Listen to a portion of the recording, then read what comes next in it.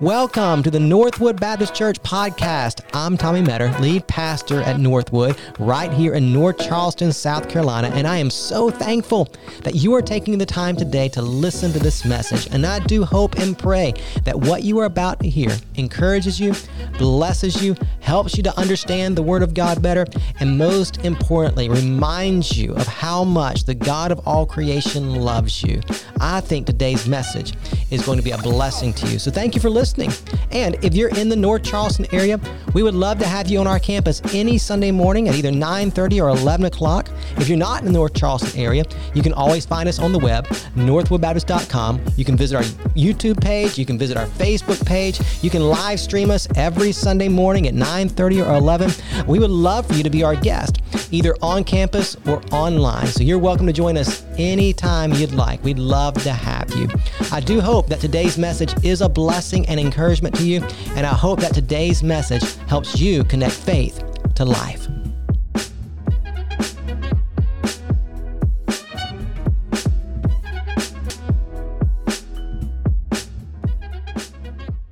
Let me invite you to take your Bibles and turn back to the Gospel of Luke. We're in Luke chapter 11 this morning.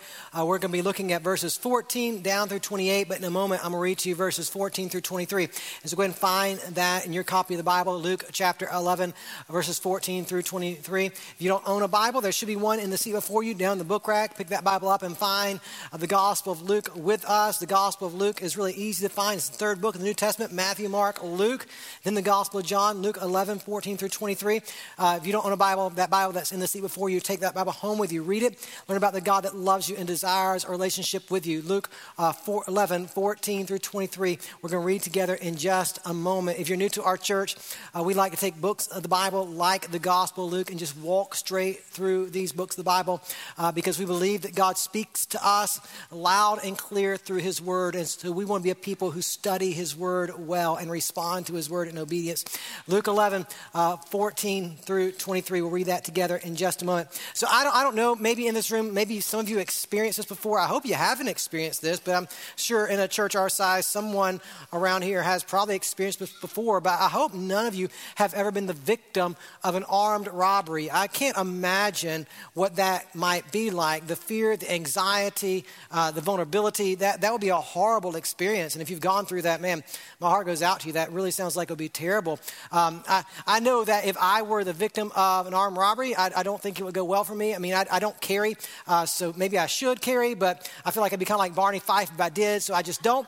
And so I don't carry. I'm 5'6", 140 pounds. I don't know, martial arts or anything, so I feel like, I can't defend myself, and I'm okay with that. I still feel like a pretty good man, but I just don't.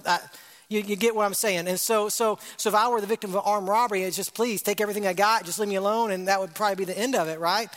So I don't know how you feel about that kind of experience, but I read a story this past week that I thought was fascinating about a man who was attempting to commit an armed robbery. I don't know if he was down on his luck or what happened or what possessed him to walk into a nail salon to rob the place, but that's exactly what he did. He walked into a nail salon to rob the place, and I don't know, maybe you saw the story online, but he hid his gun in a bag and walked in, and he immediately started shouting, "Get down on the ground, get down on the ground, give me your money, give me your money," and all those things that you would expect a robber to scream when he's committing an armed robbery. And as he was screaming those things, "Get down, give me your money," do you know what people did? Nothing. It was wild. Like, they did nothing. They completely ignored him. In fact, I've got a picture. He's in there and everybody's just looking kind of funny. And in fact, he pointed his gun or whatever it was in the bag, probably wasn't a gun at all, and said, "Give me your money now." And she said, "I ain't got none." And she walked right out the store like no big deal. And so as he was in there trying to commit this armed robbery, but everybody was ignoring him. Nobody was doing anything. And so after 15 minutes, he just left in frustration because nobody would give him any money.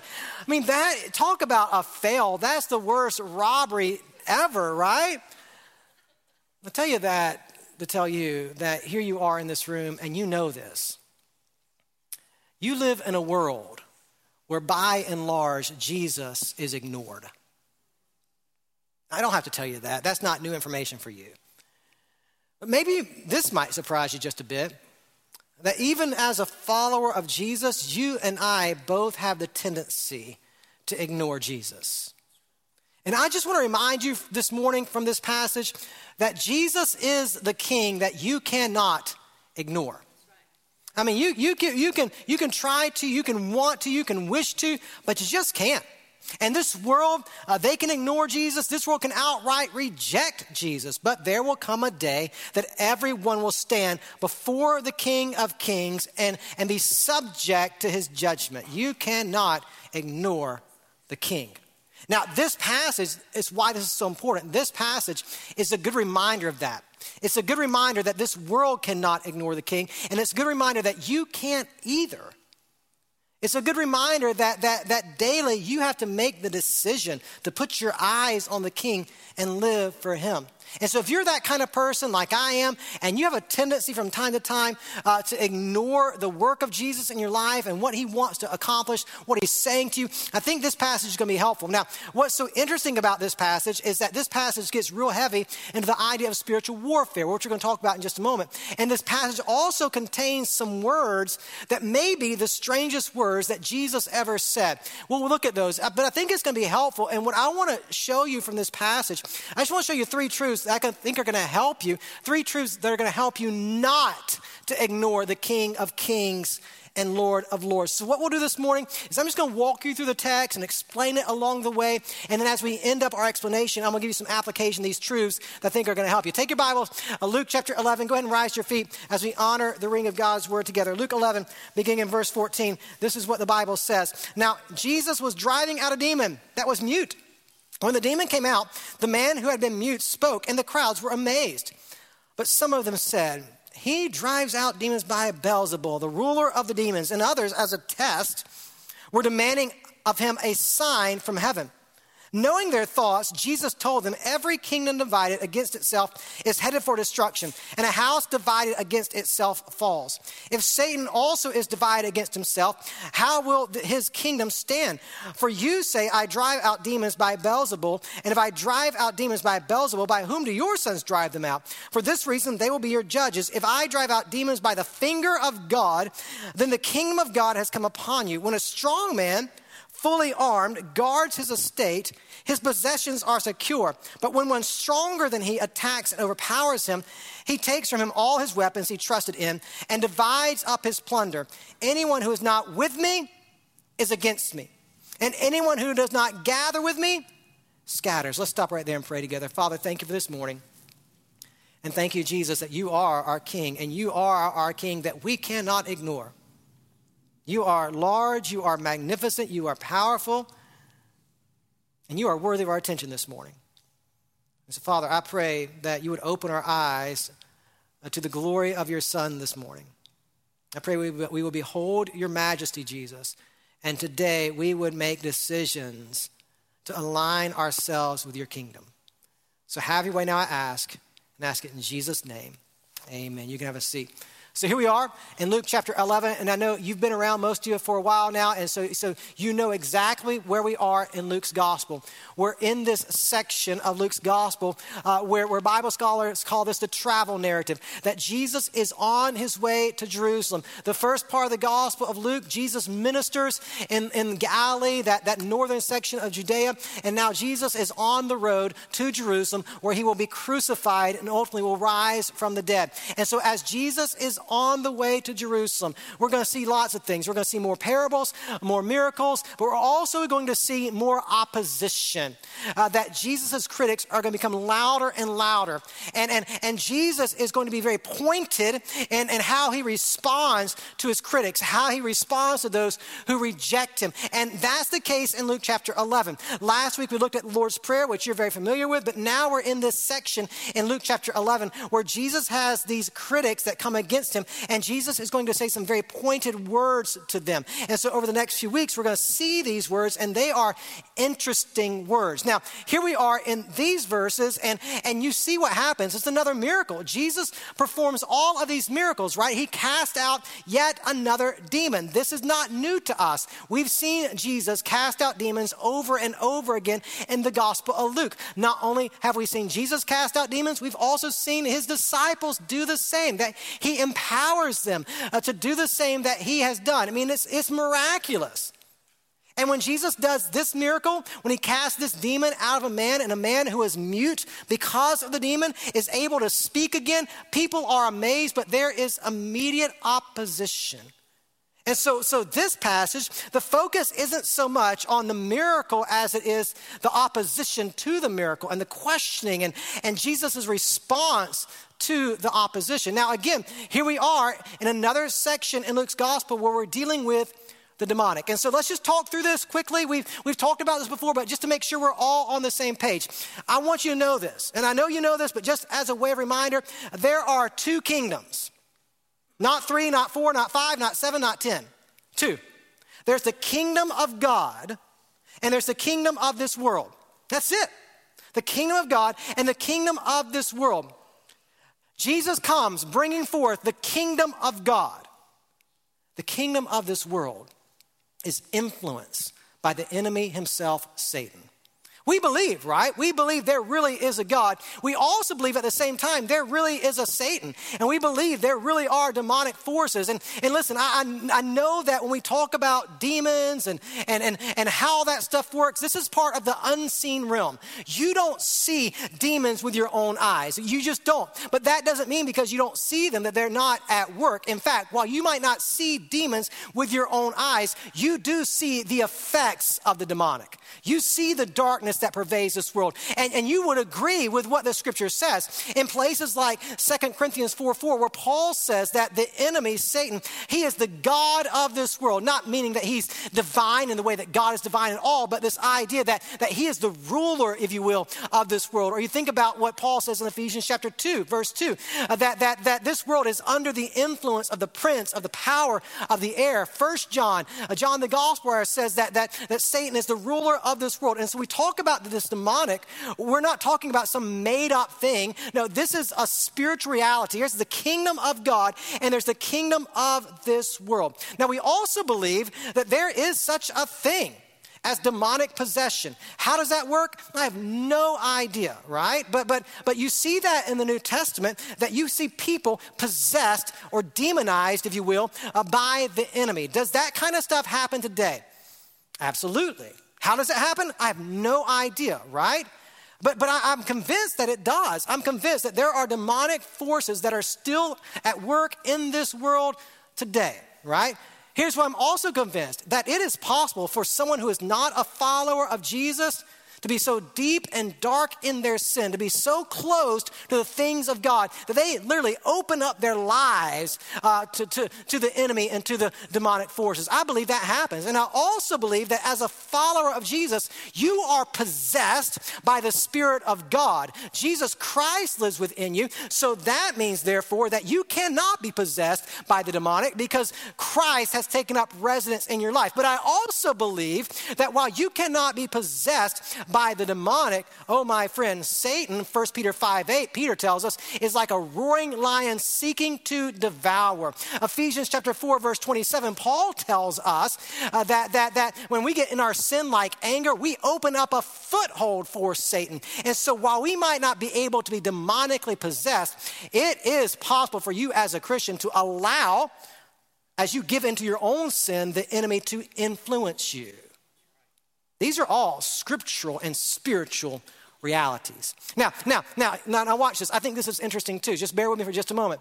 It's interesting to me that when you read through the Bible, you don't see much language about demonic possession in the Old Testament. And when you get into the New Testament, once you get past the 4 Gospels and the book of Acts, you don't read much more about demonic possession. You just don't. It seems like that we find most about demonic possession in the Gospels and in the early parts of the book of Acts. And then after that, it seems like Scripture is relatively silent about this idea of demonic possession. Why is that? I don't have all the answers, but I think this might be what's going on. That the gospel writers want us to see with our own eyes. They want us to hear with our own ears as we read through the Gospels. They want us to know that when Jesus was on this earth, he was at war with the enemy. And I think the gospel writers want us to vividly see this war that was taking place as the incarnate Son of God walked this earth, what he was up against. And this war would end decisively in the victory of Christ as he dies on the cross and rises again. All that to say, when you read through the Gospels, you do see the demonic.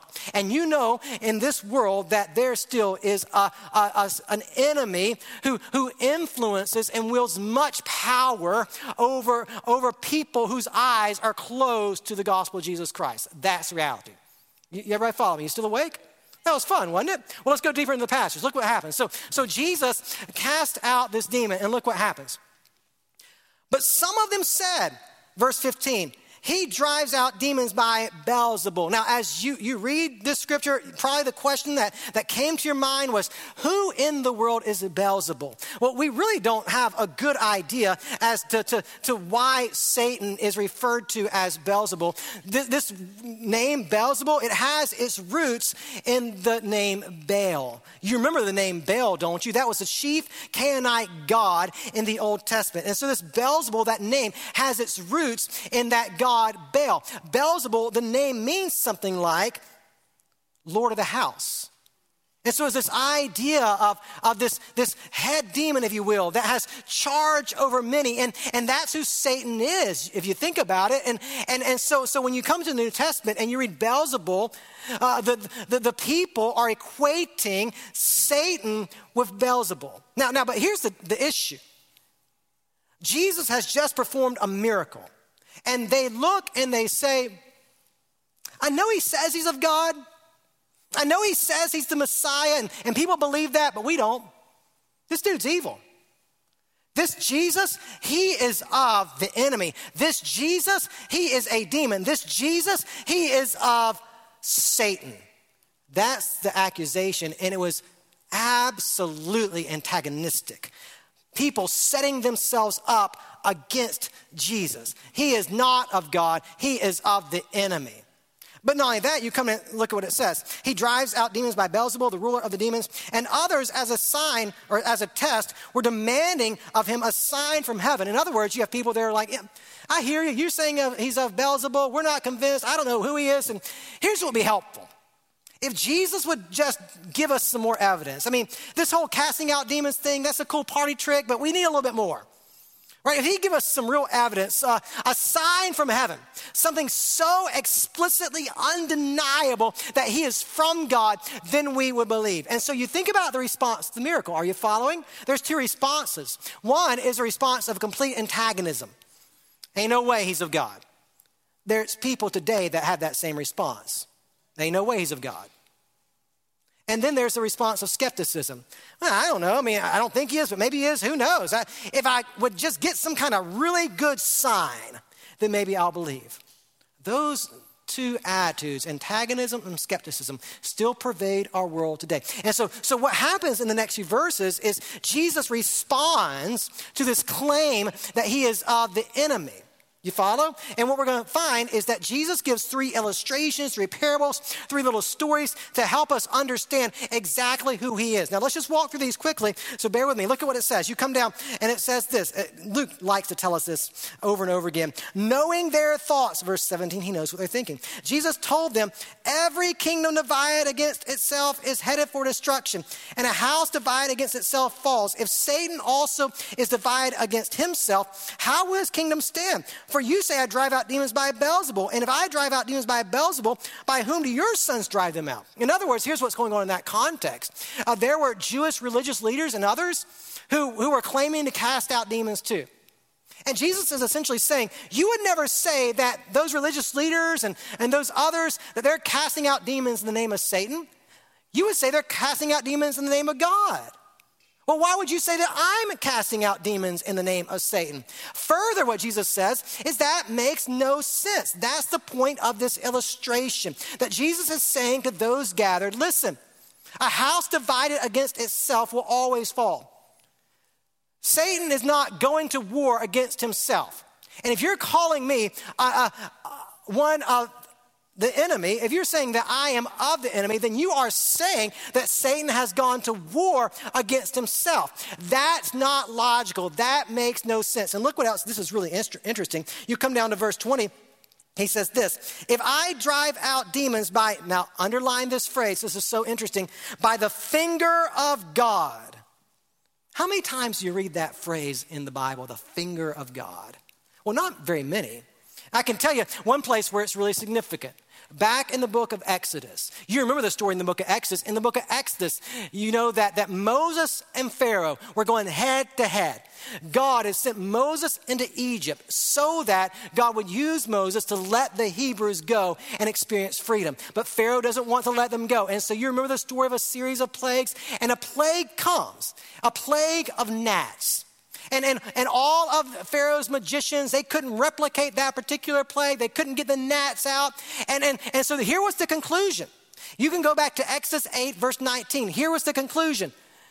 This is a work of the finger of God. In other words, those magicians and Pharaoh, I mean, their hearts were hard, but they were still able to say, this is undeniably an act of God.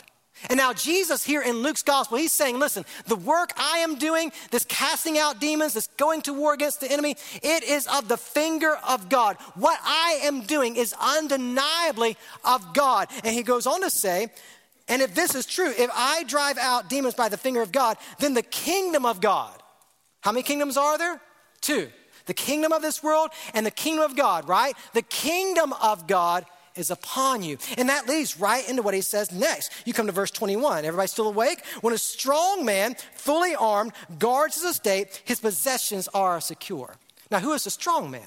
Well, you probably know this. In this context, the strong man is Satan. Satan is a strong man. I already gave you some scripture references that remind you that the scripture describes Satan as the ruler of this world. He is the ruler over darkness. He is a strong man. And he possesses people by blinding their eyes against the truth. Look at what Jesus says.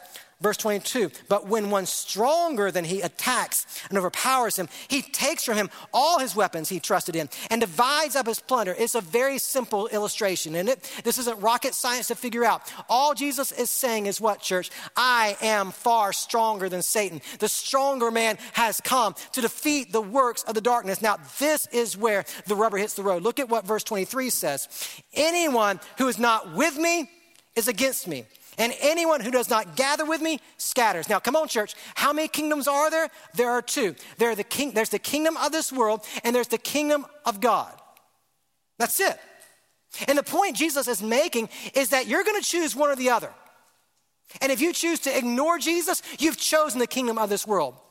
If you choose to reject Jesus, you've obviously chosen the kingdom of this world. What Jesus is getting us to in these stories is this reminder that there is no such thing as neutrality. You're either in or you're out. You're not Switzerland. None of us are, right? You're either in the kingdom of God or you're opposed to the kingdom of God in the kingdom of this world. But he's not done. Let me walk you through these next few verses. Now, these verses are really, really strange. Look at verse 24. If your neighbor has fallen asleep, hit him real quick and wake him back up. Look at what verse 24 says, but don't hit him hard. Verse 24, when an unclean spirit comes out of a person, it roams through the waterless places looking for rest.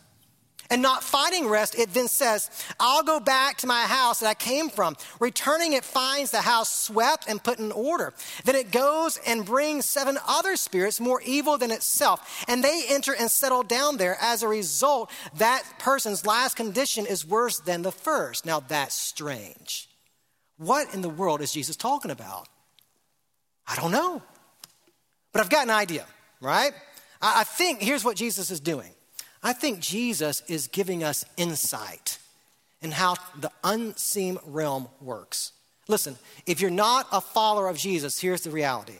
You are under the influence of the enemy. And the enemy works in various ways. And for some, and I think this is what Jesus is getting to, it's this idea that the enemy might influence someone, and you see it. You see how that person is just in darkness and sin, and it's just relentless in their lives. And then all of a sudden, it seems like that person gets better. And it straightens their act up, because that demonic influence might not be as strong as it was for whatever reason, right? The demonic has gone somewhere else. I know it's kind of weird, but just bear with me. But then, what Jesus says, eventually it comes back. This time sevenfold, right? And demonizes that person again. And this time it's worse than it was before. I know all that's really strange. But I think this is the point that Jesus is getting to, right? If you are outside of Christ, this is what you're open to. If you're outside of Christ, the enemy is at work, influencing and even demonizing people. And I think the point that Jesus is getting to, right, is listen, there's only one way to have victory over the enemy. Only one way, not 4 ways, not 5 ways, not 6 ways. It's not going to, the bookstore and checking out a self-help book or seeing this or that. No, the only way to have victory over the demonic is what? Through faith in the King of Kings and Lord of Lords. Placing your faith in Jesus Christ and his victory. Him living inside of you, empowering you to victory over the demonic. That's it. And so again, I think what Jesus is pointing us to in this story is this reminder that in Christ there is hope, and outside of Christ, there is no hope. And you can't be neutral. You have to choose what side you're on. Now, we're almost done with this particular passage, but look what he goes on to say, or the Bible goes on to say. As Jesus was saying these things, verse 27, a woman from the crowd raised her voice, said to him, "Blessed is the womb that bore you and the one who nursed you." Kind of like what Mary said in Luke chapter 1, right? When you think about the Magnificat and she's praising God, blessed is my womb. This woman says, blessed is the womb of your mom.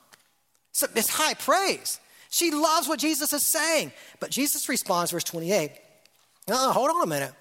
Blessed are those who hear the word of God and keep it. Blessed are those who make that decisive decision to live in my kingdom. That's it. This is an interesting passage, but I think at the heart of this passage, what Jesus is telling us is you've got to choose. There's no neutrality. You've got to take a side, right? Now, let's take this a little bit further. Let's play a little game that I think is going to help us to illustrate this. You ready? All right. I'm going to show you some pictures. Now I want you to think about your first reaction to these pictures, right? You don't have to say anything out loud. You hear me? Just think about your first reaction to these pictures, right? We'll start easy and we'll get harder. Think about this. All right. So, okay. Now you don't have to say anything.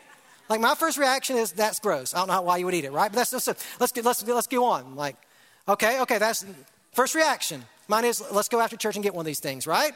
So that first reaction, right? Let's make it a little bit harder. First reaction. I told you didn't have to say anything, right? My first reaction is the greatest dynasty to ever exist in college football. I don't know what yours is, but maybe it's something different. Okay, all right. Next, let's get a little bit harder. Okay, well, I said don't say anything, right? My first reaction is they'll never win another national championship. That's another story for another day. All right, you ready? Now, you got to be careful. It's going to get a little bit harder. Ready?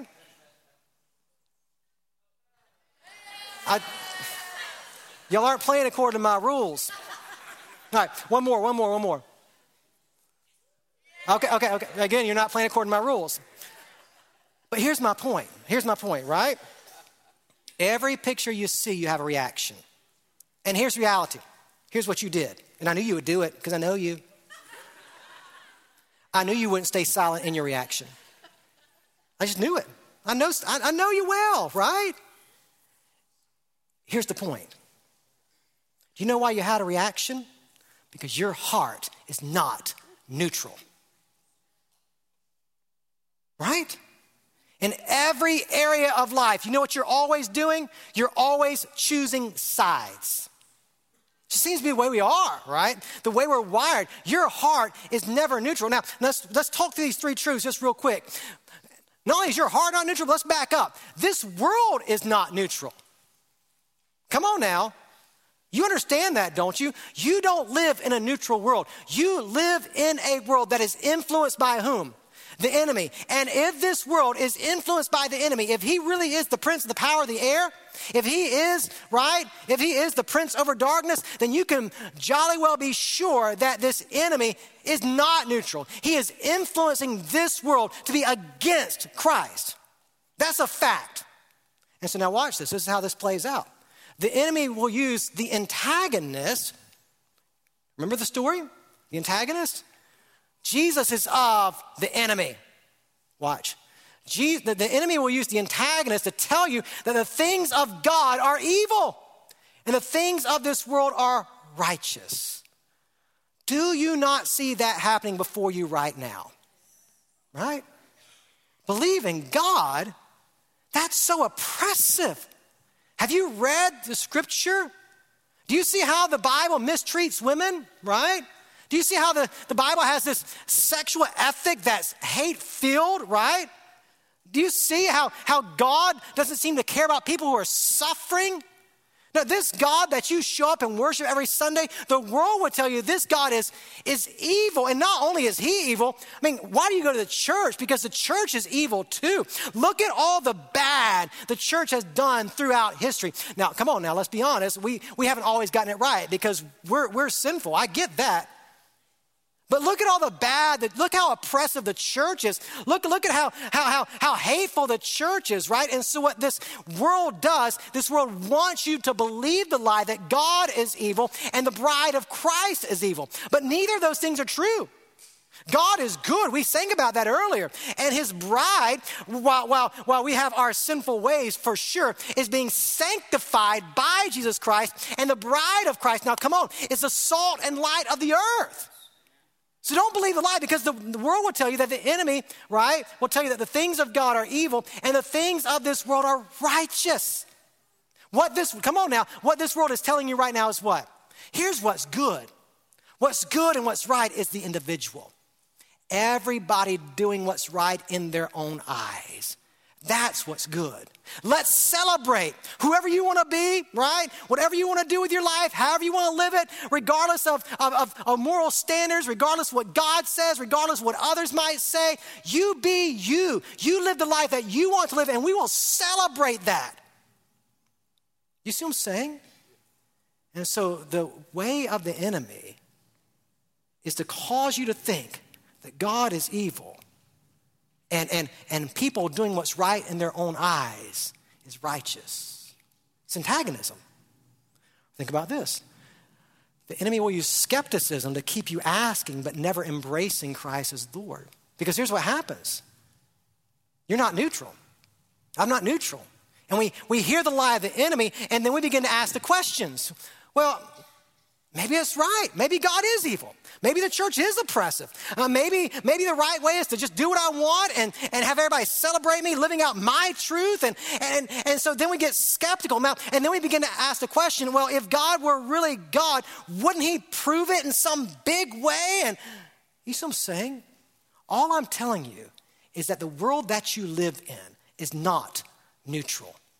There is an enemy that is actively opposed to things of God. Now watch this.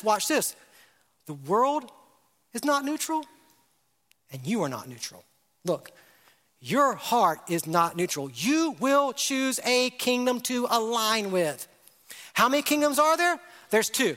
There's the kingdom of God, and there's the kingdom of this world. Now, here's the reality. I know I'm in some ways preaching to the choir this morning, that in this room, I think I'm safe to say that most of us in this room, we've placed our faith and trust in Jesus Christ. And so we would exuberantly say, I'm a part of the kingdom of God. And amen. I believe that. I believe that you've placed your faith in Jesus Christ. But now watch. Even as a child of God, your heart is prone to wander.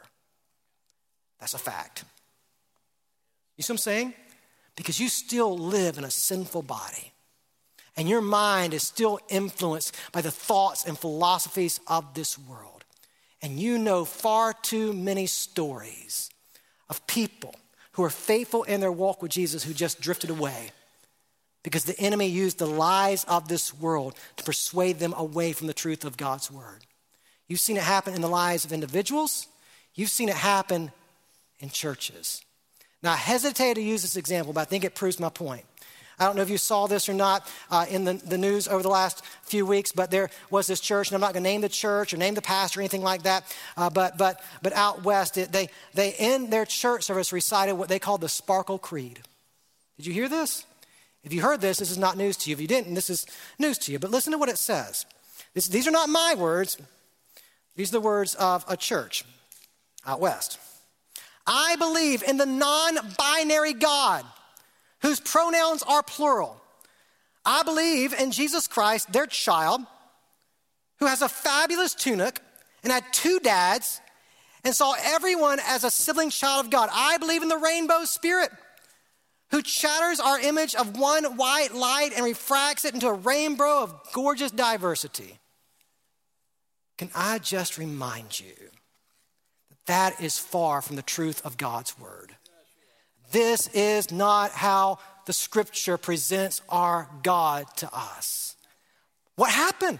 I can tell you what happened. It didn't happen overnight. It happened over time. Over time, there have been churches and believers in this land, but not only in this land, all across the world, who slowly drifted away from truth because of what? Because the world is not neutral, and the influence of the enemy got a hold of that person or that congregation. Now, before we get on our high horse and say, whoa, that's wild. Yes, it is wild. But before we get on our high horse and judge people, your heart's not neutral either.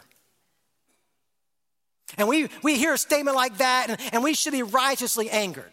But for some of us, it's not righteous anger, it's downright hatred.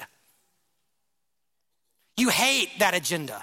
And you hate people who are involved in that agenda. You hate. You know what that is? That is the influence of the enemy in your life. You see what I'm saying?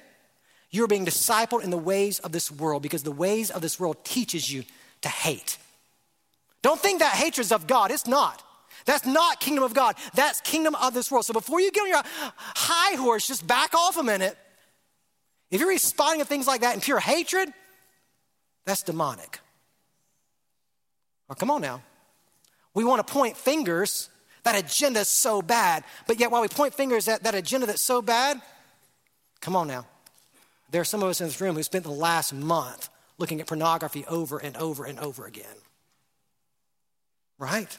And you've justified it. Well, if my spouse would just meet my needs, or if I weren't single, don't believe those lies. It's demonic. You've been discipled in the ways of the world. And before you get on your theological high horse and point people who are struggling with that kind of stuff, there's some of this room who this past month, all you've done is scream at your spouse and your kids. Angry all the time because you ain't getting what you want to get from them. That's demonic too. That's the influence of the enemy. You see what I'm saying? You can pick your high horse to get on. But the reality is every one of us are prone to wander. And every one of us, if we're real honest, are far too much influenced by the things of this world and the enemy. This world is not neutral. Your heart is not neutral.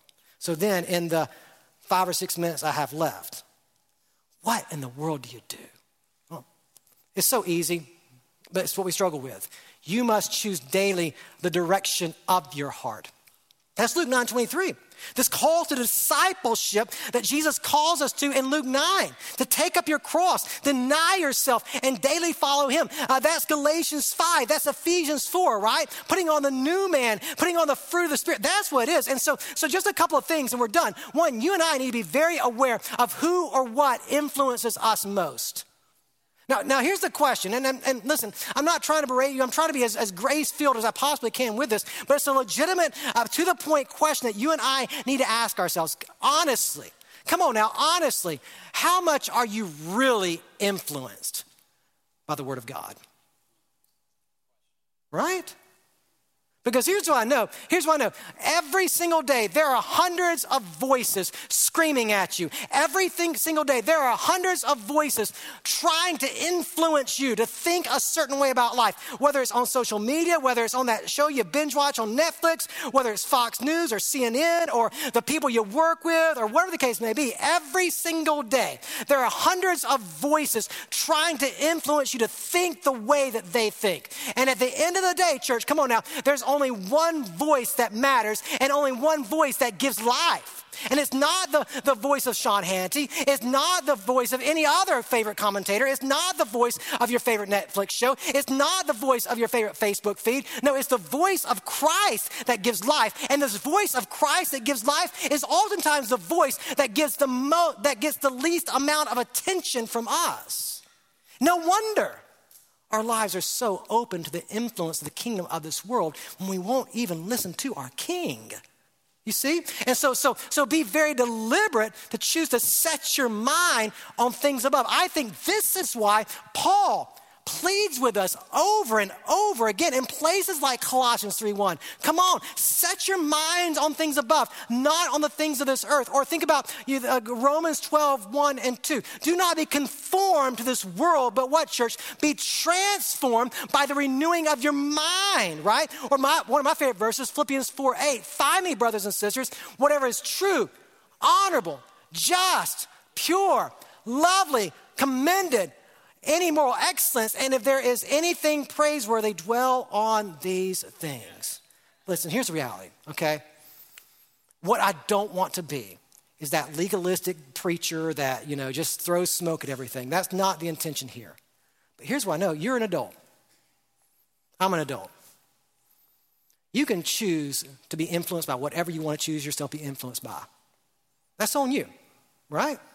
If it is that social media feed, if it is binge watching that next Netflix show, if it's the latest hot take on the news channel, or if it's those friends that you work with, you can choose the influences in your life. You can, right? But those influences you choose will shape you. They will shape the way you think. They will shape the way you act. They will shape the choices that you make. And those influences, if you're not careful, and you know this all too well because I know it too, those influences will gradually and slowly take you away from the voice of the King of Kings and Lord of Lords. And I'm not saying you're going to lose your salvation. That's not what I'm saying at all. I'm just saying be careful. Be careful. Yes, you are a child of God if you've placed your faith and trust in him. Yes and amen. But that does not for 1 second mean that your heart is neutral. It does not for 1 second mean that there's still not an enemy that's seeking to devour. Be careful. And I would just challenge you. The things that influence you, are they the kinds of things that you see right here in Philippians 4:8? The things that you allow in your home, the things that you allow before your eyes, the things that you allow in your ears, the conversations you allow yourself to be a part of, do they reflect Philippians 4:8? Do they help you to set your mind on things above? This is why this is so important week in and week out. This is why your discipleship group and your life connection group and all these places where we're doing Bible study and discipleship is so important because you constantly need the voice of God poured into your life. Do you see?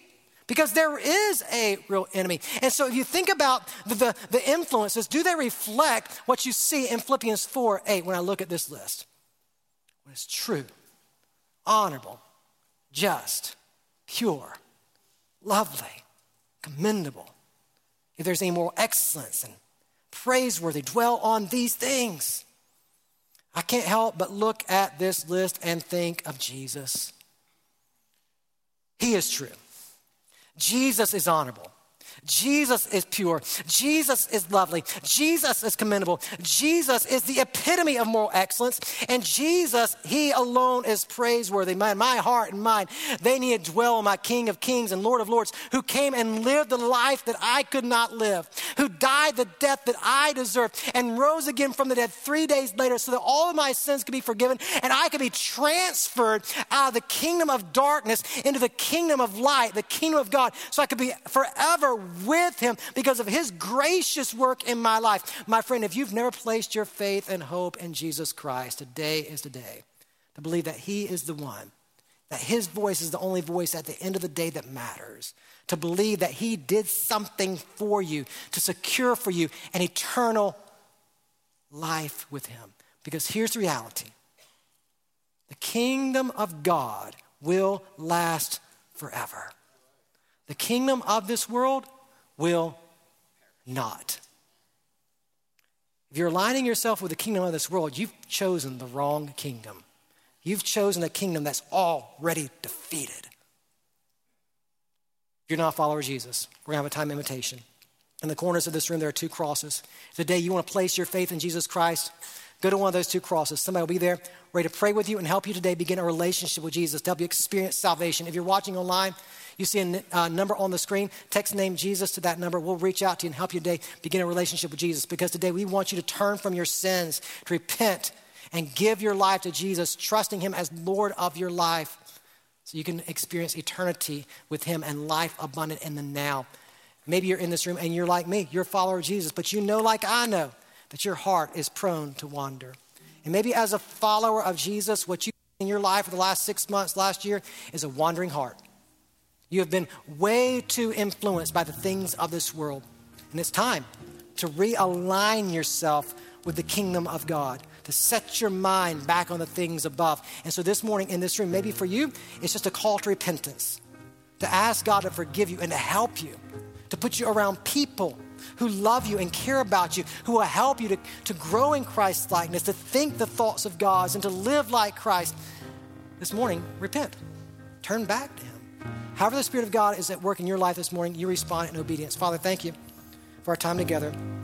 Thank you for your goodness to us. Thank you, Jesus, that you are the King who reigns. And your kingdom is not of this world. It's better than this world. I pray all across this room, there'll be people who today give their lives to Jesus for the very first time.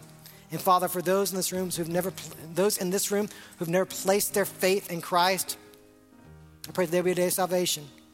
For those of us who have placed our faith in Christ, I pray that there be a day of repentance. We know far too well what influences us. And we know far too well how we have a tendency to ignore the voice of Christ.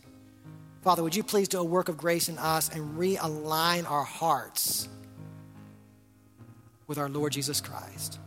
We love you. We thank you in Jesus' name. Amen. You rise to your feet as we have a time of invitation. You come now as the Spirit of God leads you.